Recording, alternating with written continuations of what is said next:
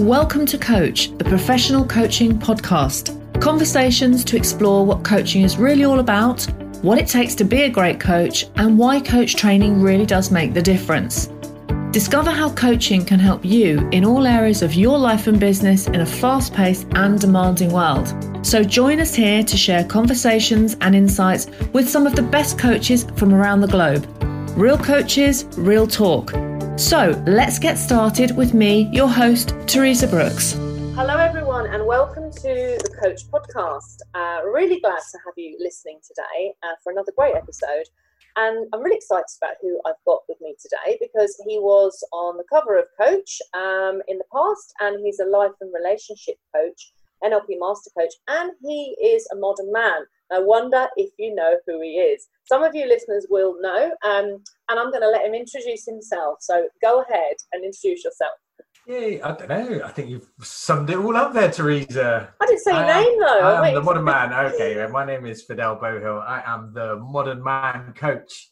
And I work with guys who are going through divorces, breakups, and midlife crisis, and help them to become kings of their realm. Yeah, well, that sounds amazing. The article that you wrote in a magazine when you featured on the cover was all about inspiring positive masculinity. Mm-hmm. And this was last September now as well. And it tells your story, actually, of what you kind of went through. And it talked about, you know, how you learned who you were as a man and yes, what you'd gone through and some of the experiences. So if you haven't read the article, go back and read that, because, you know, you say here as well that quite often men get to midlife and wonder how they got there. That's the one. They wake up, how the hell did I get here? That's just the question. I see it written. I ask all my clients to kind of write me a life story before we start working together. So I can see, and so many of them end in that way. Yeah, how did I get here? And I think, you know, life is busy, isn't it, in your 30s? And we're going to talk about men specifically today, and how they relate in relationships to themselves. And of course, you help men to get through difficult times like divorce, you know, breakup, separation. And they're all traumatic things, but men behave in very different ways to women, don't they? So I suppose when they go through their 30s and busy kids, all of that, sometimes things can go a little bit wrong getting near to that midlife. Not saying it's the only time, but tell me about your experiences and clients and how you feel about that age thing. I think generally it is the same. So we all face these similar sort of problems, men and women. The way that we cope with them and the choices that we make and the way that we feel about them, though, is where the differences are. So sometimes you'll see on my social media, I'll post questions or I'll post a perspective from a man's point of view, or whatever. And women go, well, we go through that as well. And it's like, of course we do. Like, we do go through the same stuff, but how it affects us is, I believe, very in different ways. And like the sort of service part of that part of life, where the marriage, the kids, and that loss of identity. So both men and women do that, don't they? You know, it's like, well, now I am my job. I am. Women are like, you become mother. Like, that is it. That is your role. And when you have a child, it's like, okay, so what do I need to do then to nurture and raise this child? Men go, I am supporter. I am provider. And so I do jobs that I hate doing. I lose touch completely with myself. And it all becomes about kind of service. And quite often a lot of guys don't do it very well. So along with that comes a massive sense of dissatisfaction, criticism from their partner. And they get stuck in this little thing because they're not connected to who they really are. They're not connected to their motivation. They don't know what their values are. They don't know what's important to them. They don't know what they want. They don't know how to ask for it. They don't know how to provide that internally or for themselves. So they become very miserable and unmotivated and disconnected then from their partners, and sometimes their children too. Or sometimes their children are like their only little source of joy when they connect with their kids, which a lot of guys get to do very rarely, which they also get blamed for and told off for and criticised for. So it just becomes a kind of an almost depression until they get to that 40 point where a lot of marriages and relationships break up. I'm not going to go into too much the kind of reasons why, but that 7-year itch, a lot of families break up when the youngest child is somewhere between 5 and 8, because essentially that's when they're kind of capable of doing stuff themselves. So there's some biological stuff and some psychological stuff that goes into it. But by the time we get to that point, there becomes men and women are like, oh, actually, now I want to reconnect with who I am. I want to find myself again, right? How do we do that? And a lot of times that comes with then the breakdown of a relationship and the divorce. Like, okay, let's go find out, but we need to do this separately because I know. Yeah, but it doesn't sound much fun, does it? Any of that? It's not done fun because it's done because it's all done unconsciously. Yeah, and I'm wondering, like, between when men like meet their partner, meet a woman, fall in love, and that stage, and then into that, what sounds to me almost task-based. Yep. Getting into that marriage zone, and you do hear a lot of talk, really, I suppose, about, you know, whether when men are ready and the women want to get married, and maybe the men don't. I mean, maybe I'm being really old-fashioned here. I mean, you enlighten me, but that's how it was in terms of, do men want to settle down almost like they're expected to at maybe late 20s? Do you think that's shifted in any way, that men are This is a big and sensitive subject, so I'm not going to pretend to have all of the answers, you know. No, but and people feel very, very, very, very differently about it. I think in this day and age, there's a lot of talk about men are kind of crazy to get married. There's like some stuff from a biological point of view, really, about kind of sowing seeds, and that we would prefer to have multiple partners and stuff like that. Where that you've got that driver. Whereas women's is like, find the best man, keep him until the child gets to a certain age. You know, that's kind of like the thing. Marriage is an interesting social construct that hasn't even been around that long. And for the day that marriage was invented, was the same day that cheating was invented as well. So we're pretty rubbish at having long-term monogamous relationships, us humans. We fail at it across the planet, across all cultures. There are places where you get stoned to death for adultery, and they still do it. So we're pretty rubbish at it. So I wonder now, moving forwards, the modern way, I think we are, and you see now the younger generation are looking at loads of different types of relationship. And so it sounds like we're not designed for monogamy, like we're not swans, right? It can be said. I mean, we look at the success stories, right? We look at Granny and Granddad, you know, who made it through and loved. And I mean, you have zero idea what was actually going on behind those closed doors. You have no idea. In my previous incarnation, I was a will writer, okay?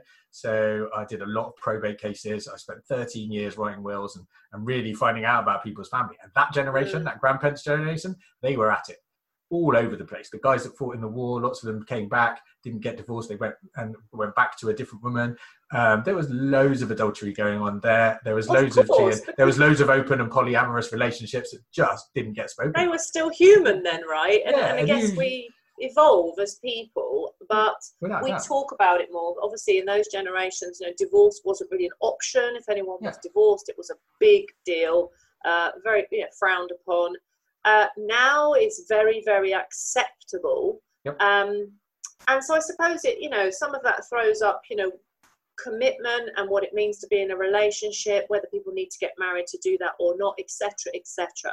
But what you work with as well, which I really want to talk about, is, you know, obviously the latest work you're starting to do is around men becoming kings. Now, just tell us what that actually means to start with, and then we can get interesting with that. There's a couple of angles, and it kind of sums up how I feel in the process that I've been through. So first of all, it's about getting guys to connect with masculinity from a different perspective. So one of the problems is when you say the word masculinity, lots of us think of like the warrior archetype. Okay, focus, driven, building, you know, physical, brave, alpha, this thing. And so there are so many men that don't resonate with that archetype. They then eschew masculinity as a whole. And they say, well, masculinity doesn't exist. It's not a thing. Why do we have to label ourselves? I don't want to be part of that. That's not me. It must not exist. Okay. And so actually the stuff I'm doing, I'm working on a quiz at the moment. I've designed some modern archetypes. And I think archetypes are really, really critical here because you can express masculinity in so many different ways. I mean, my primary archetype really is the lover, which is probably as close to the feminine as you can get. And yet I feel very masculine in that. And it's something I've learned. And part of my journey through masculinity was to connect with my warrior, which is the opposing archetype, right? Right. So once you are able to connect with all of the archetypes, and these are the programs that are going to be launching soon, once you're able to connect and you can resonate with all of the different archetypes, that's when you become a king. Okay, so when you're able to be very, very flexible and fluid and understanding of your masculinity, for me, that's when you get kingship. So that's one angle. The other angle is actually about kind of just generally, man, men have got a massive problem. We see a lot of queens, yes, queen and queen of this, queen of that, all over in our industry, and women becoming queens has been a thing, you know. But we don't.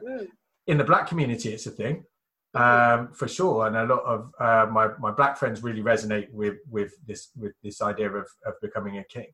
But it's not very British. You get all the British men like, oh no, we couldn't possibly be a king, and you're like, why? How do they not? feel? What do they think that suggests to them that they're resistant to?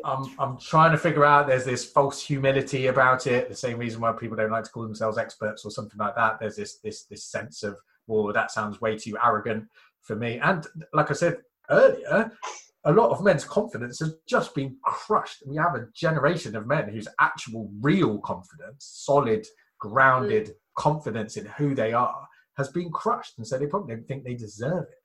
And they don't deserve that label. I'm the king of what? In what sense? Like, I'm not in charge of anything in my life. My boss controls me. My wife controls me. My kids control me. I get told what to do pretty much all day, every day. Like, how am I a king? Yeah, it's really interesting, isn't it? Because again, it's all in the language, because certain men might find other words that think, actually, that works for me, but it's the same stuff that you're doing. It's the same for anyone, connecting with yourself and who you really are. And do you think women do a bit more of that through their life generally than men? And do you think they do it consciously? Yeah, so women are a few steps ahead of us in personal development generally, and again, we spoke about this off air, didn't we, about the levels of maturity, and just the conversation that women have with each other, the groups that are already there, the kind of coaching and the programs that are already there out there for women are a lot more mature and a lot more around this sort of stuff. So women are messaged, receive this message while they're going through, especially when they're going through divorces and breakups and all in relationships and stuff. The messaging for women is a lot more clear and coherent about becoming a queen and what you need to be sovereign, where it's not that way with men. Men's kind of primary directive is about pleasing women, and a lot of the coaching is around how to engage with women, how to chat with women, how to have more sex, you know, which is cool. But let's do it let's do it like kings. So do you think that women support each other more naturally? So that energy that women have, and so would that suggest that men are quite lonely sometimes in their spaces? Loneliness is the number one problem for men of our generation. Like, it frightens me, and I had zero idea when I first started my men's group, just how many of them are lonely. They don't have close connected friends, especially when they go through that marriage thing, and then come out of the divorce at the other end. Women will stay connected with their friends, and then a lot of men's friendship groups, when they go through a marriage, become the husbands of their wives' friends, right? I see it. I look at my mates, and it even happened to me.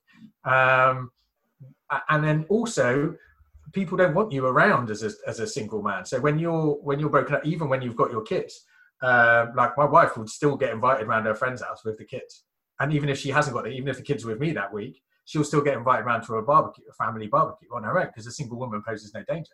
But no one wants a single guy coming around to the barbecue when there's kids running around and in the pool and stuff like that.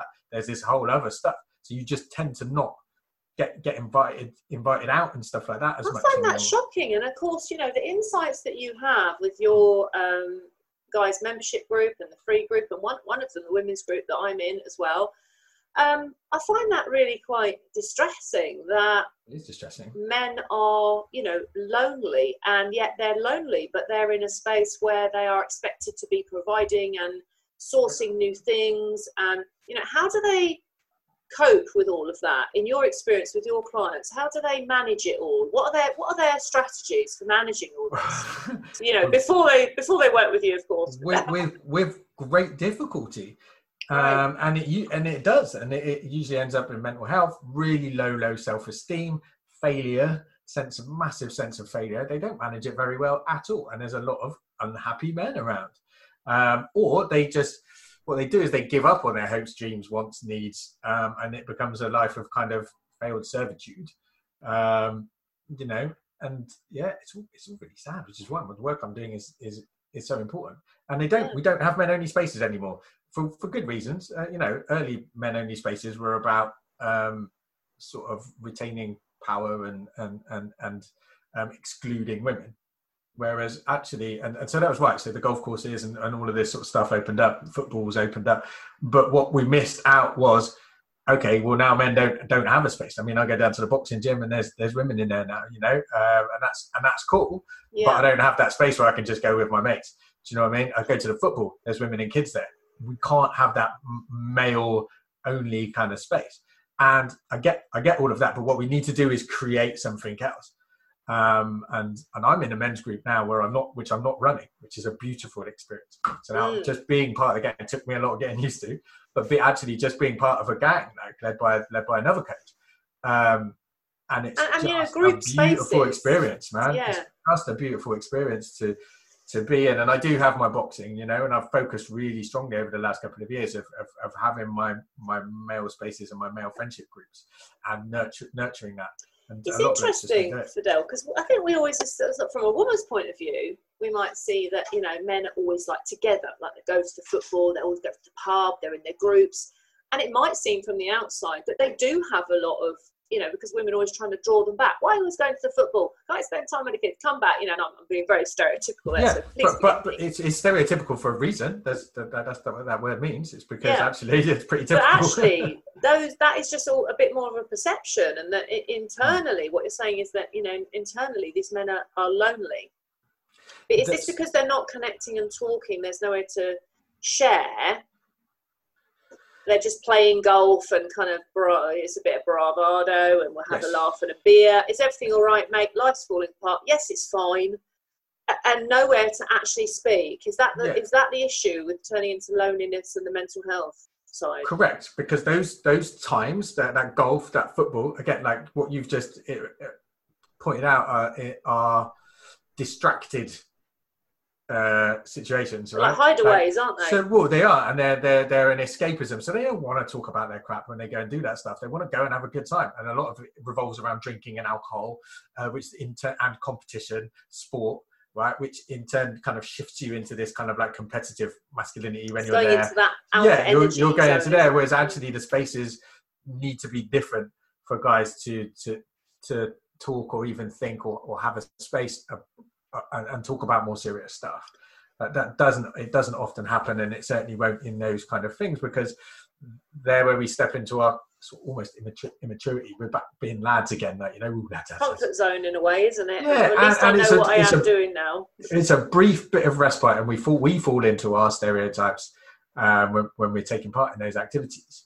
They're good and they're necessary. They also comes with a load of guilt as well. Again, women feel that, but they're able to have time with children, with their friends, and they kind of talk and use their women's space slightly differently. Whereas the blokes, it's like both come with a load of guilt. So the guys will feel guilty, and sometimes they'll be made to feel guilty by their partners. Sounds like a bit of a spin to get in. You get into these loops of behaviour and then don't really know how to get out of it. And of course, if marriages break down, unless something massive happens all at once, nothing massive happens all at once. Of course, it's a build-up over time because people haven't been communicating properly. So when you offer this space, like in your membership group and the work that you do, how do men respond to that initially? Do they come to you when it's like really bad? Yep. And they sort of find someone and go, oh God, this is the last resort. I'll just try this. Why not? Are they in that space at that point? Yep.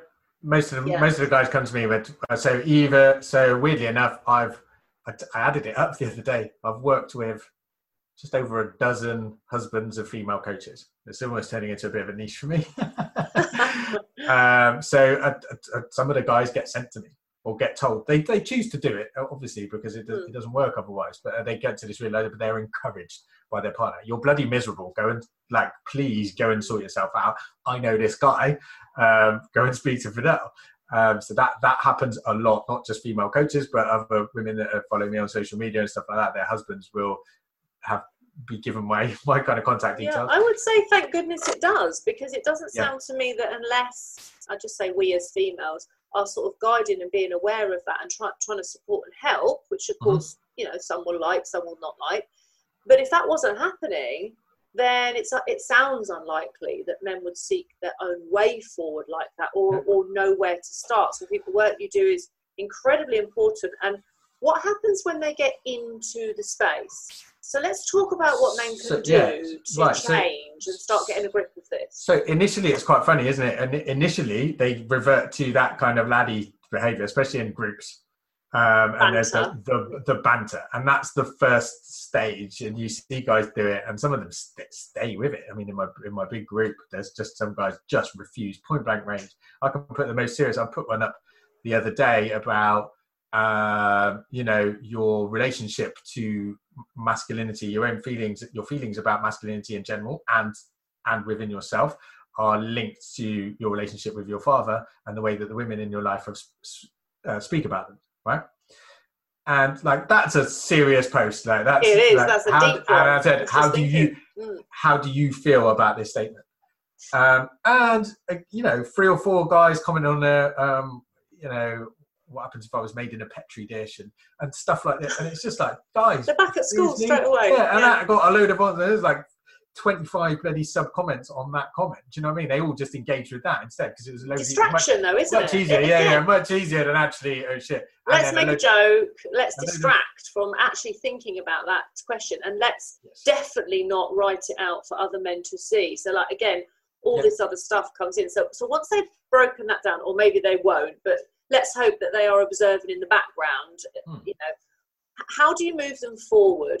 Because if any guys are listening to this thinking, nodding their heads crazy, thinking this is me, oh my God, all this resonates, how do they then start to move forward with the kind of things that you help them to do? Obviously, you said about connecting with themselves, which is a big piece of foundational work anyway, and not a quick job. No.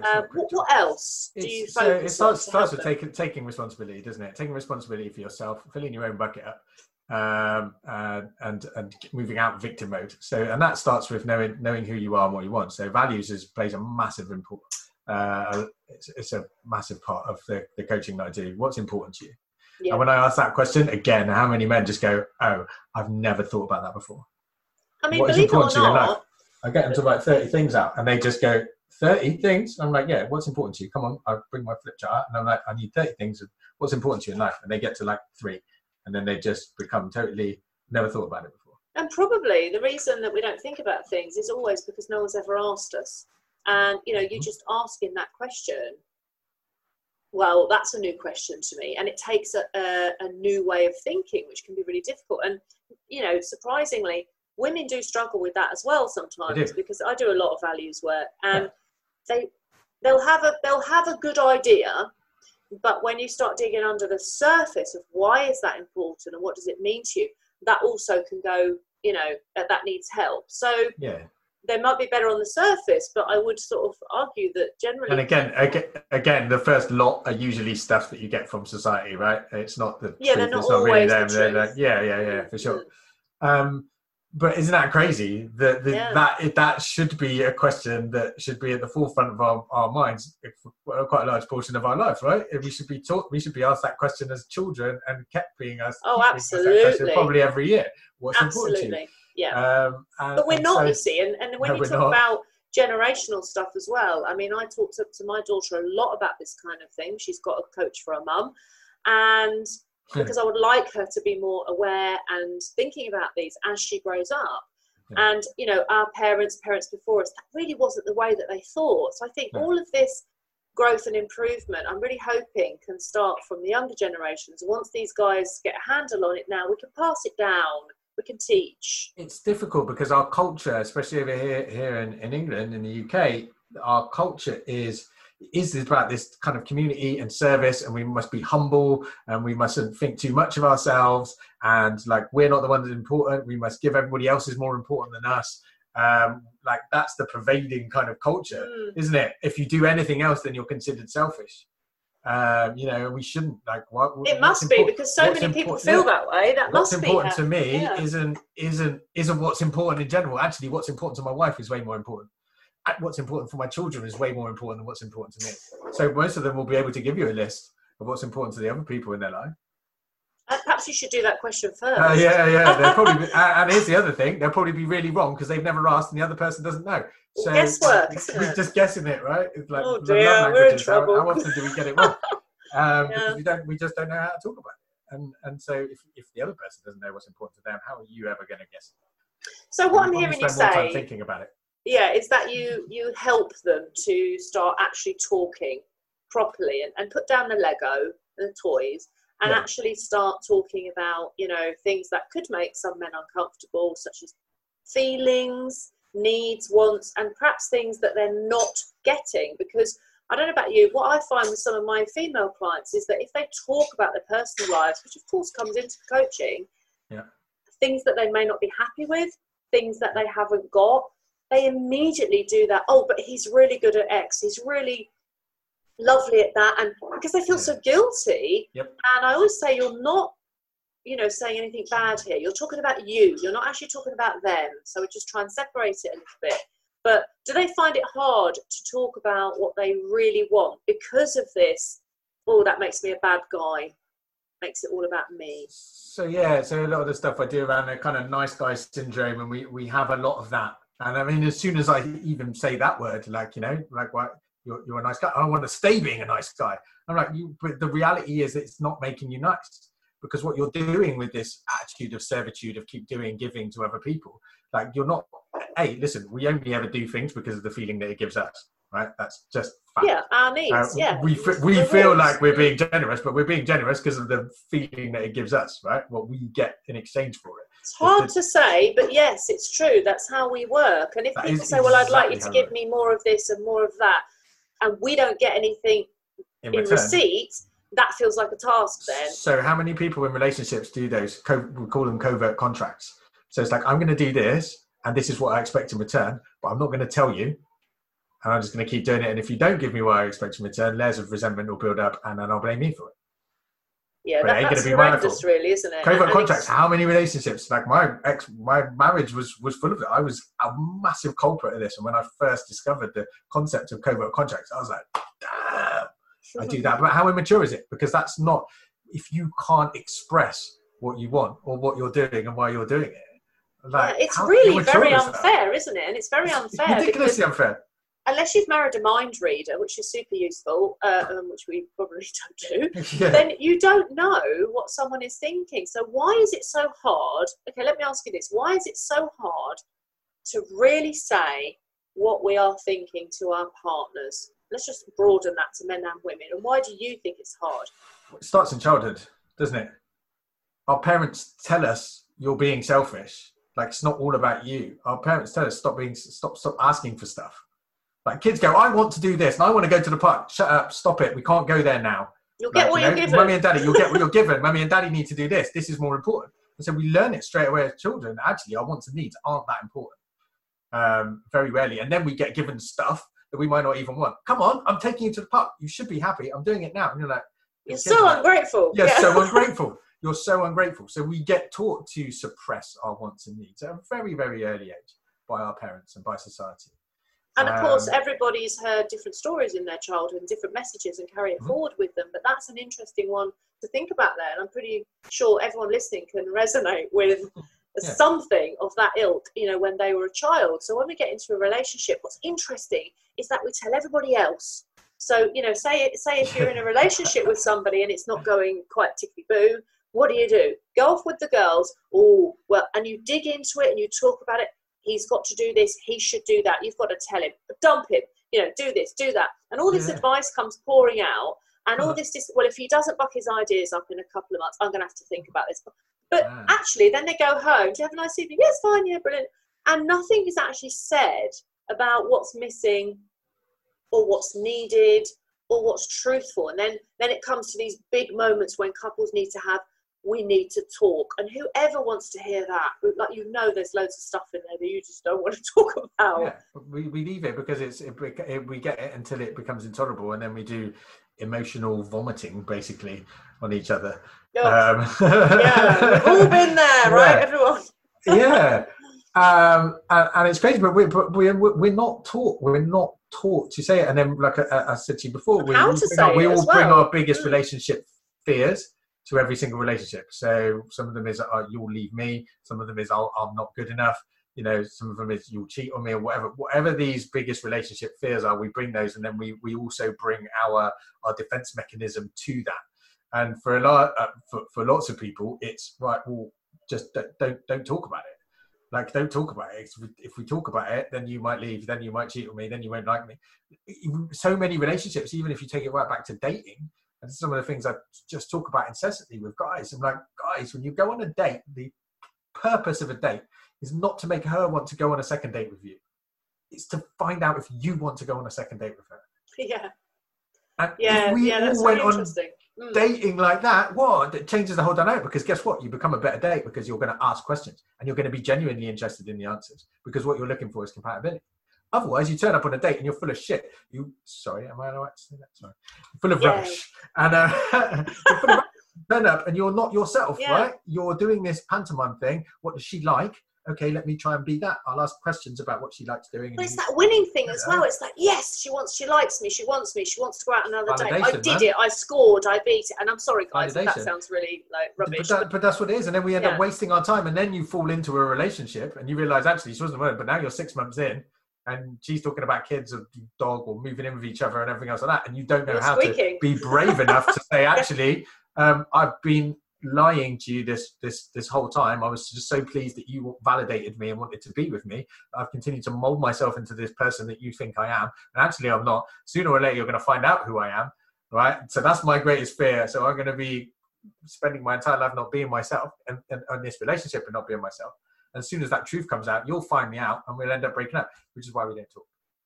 And that's really interesting, because a lot of this, like you said earlier, is happening unconsciously. Oh, yeah. And playing all these patterns out. And then we go, well, I don't really know what went wrong. Everything was so good at the start.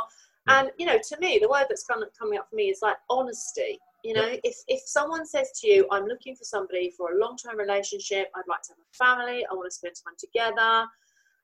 Very, very clear. If that's not what you like the sound of, then it's okay, you know, like at the beginning, I think people come together for various reasons. And here's a problem with that, though. So I see a lot of women going, I want a man who knows what he wants, because I know what I want. And then the guys, like, that's not always necessarily the case. Like, you put a fear of God into a guy for that. Yeah, you back him into a corner, because actually he might be looking for a long-term relationship, but guess what? He might not be looking for it with you. You know, and how will I know if I'm looking for a long-term relationship with you until we've gone down a thing? Yes, I'm looking for a relationship. And when we go, well, he's looking for a relationship, that must mean with me. Hey, we're ready to get married and we've got all these things in common. This is great. And now all of a sudden, this guy's in a situation where she's messaging him all the time and she's like, oh, well, you know, we've got this thing together and it's great. And he's like, well, I was looking for a long-term relationship. This has been quite good fun for a couple of months. Now, how do we extract ourselves out of that? This fear of hurting other people, not wanting to hurt. This is a nice guy trait, right? I don't want to upset you. So instead, I'm just going to sit here in a relationship that I don't even want to be in. And this is what happens. Upset you massively later. That thing of how did I get here? They wake up 20 years later in a marriage, and how many people do you hear, men and women, that go, you see it all the time. I never should have got married. Never should have. That should not have been a long-term relationship. We fell into it. And of course, the beauty of that is that you always see it afterwards. You know, those comments come after the aftermath as well. You know, when you can actually look back and learn from what's happened. But the other thing that comes up as well, I think there is like maturity, because being able to be mature enough to establish at the beginning, where are we in this? Yes, we're having a drink. And I think, you know, nothing more,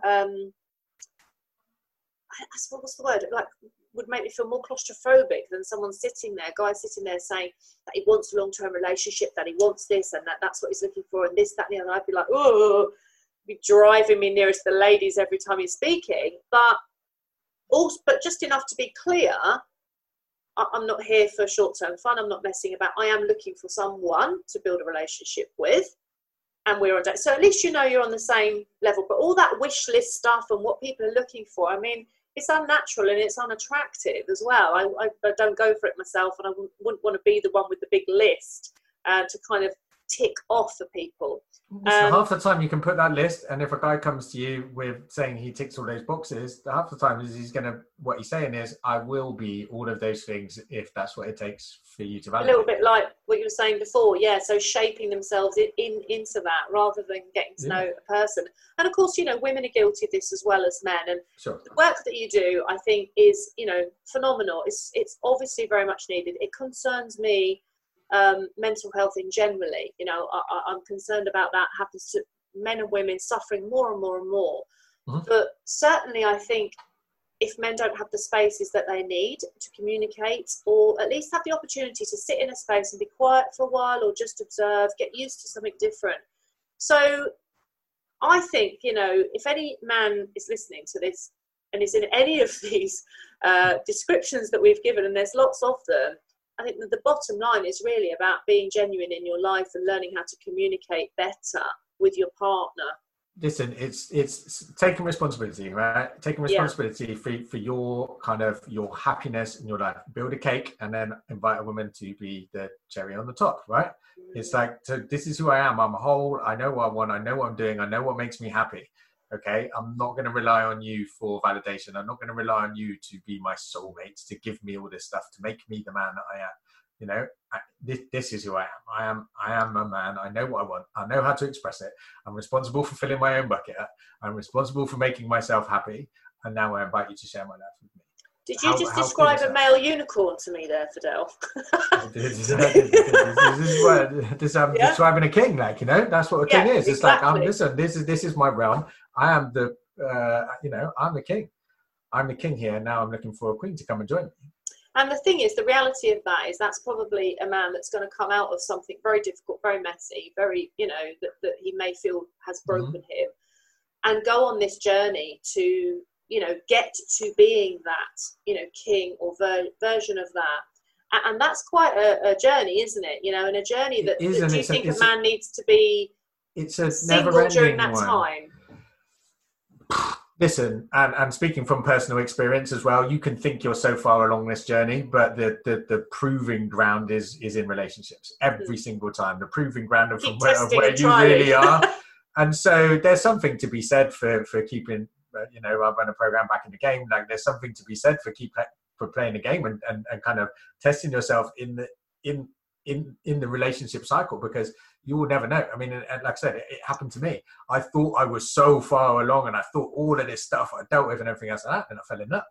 And then you're like, oh, that's 3 steps backwards. Because then there's risk.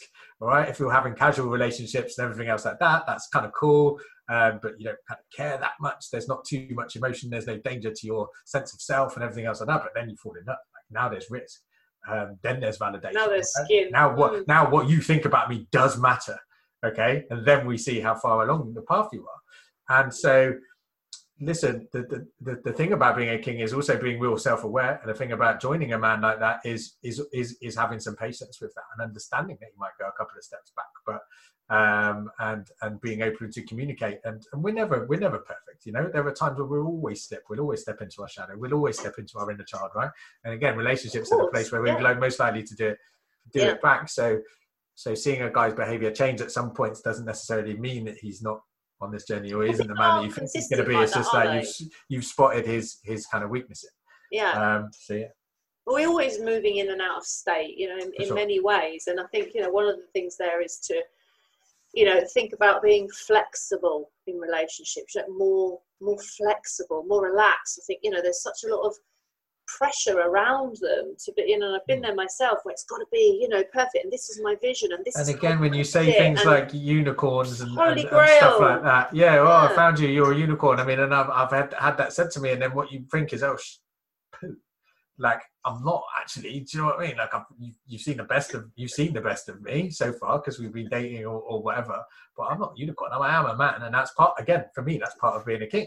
That acceptance of you might wear a crown, but really underneath you're still a male species. You're a mammal, like, you know, and you've got all this other stuff going on underneath. You've got a shadow, you've got an inner child, you've got biology, you've got, you know, all the instincts, and you've got things, and you won't always you're human, get it right. And you know, again, you know, the other owning that and being responsible for it. Yeah, but owning it, being responsible for it, knowing when to apologise for your behaviour, knowing how to rectify it. That's all part of it, and that's part of the maturity. Where we tend to go is victim mode with it and blame the other person in the relationship. And, they made me do this, and they made me feel like this, and so. And there's a lot of, you know, I'm going to use this word, there's a lot of ignorance there, and that's not said in a critical way, but it's like you don't know what you don't know. So when you say, oh God, he made me feel so bad about myself, that is actually not true. But of course, a lot of people need to do a lot of work. We all need to do a lot of work, and we launch ourselves into relationships. We've got expectations, stories from the past, all of that. And of course, it's just a big explosion, isn't it, sometimes? And it can be very, very difficult for, men and women to understand each other, at the best of times, as we use very different languages and approaches to things. So I think, actually it's more important for women to learn about men and for men to learn about women as well as ourselves, because I've had some real insights, as I shared with you in your group, and seeing some of the open discussions between men and women, I'm like, ooh, because we only ever come from our own perspective. And the mistake I used to make, I think, was thinking that every man was really together with it, mature, knew what he wanted. I assumed he was unicorn. And of course, that was my expectation. That was my wish. That's a better place to come from where a lot of women come, which is the total opposite. Is actually all men are rubbish. or all men are trash. That's the saying, isn't it? Yeah, well, I guess if you just take one experience and you map it onto everyone else, then that would be what you might naturally say. But of course, you're not giving someone a fair chance with that, and taking your other baggage into the new space.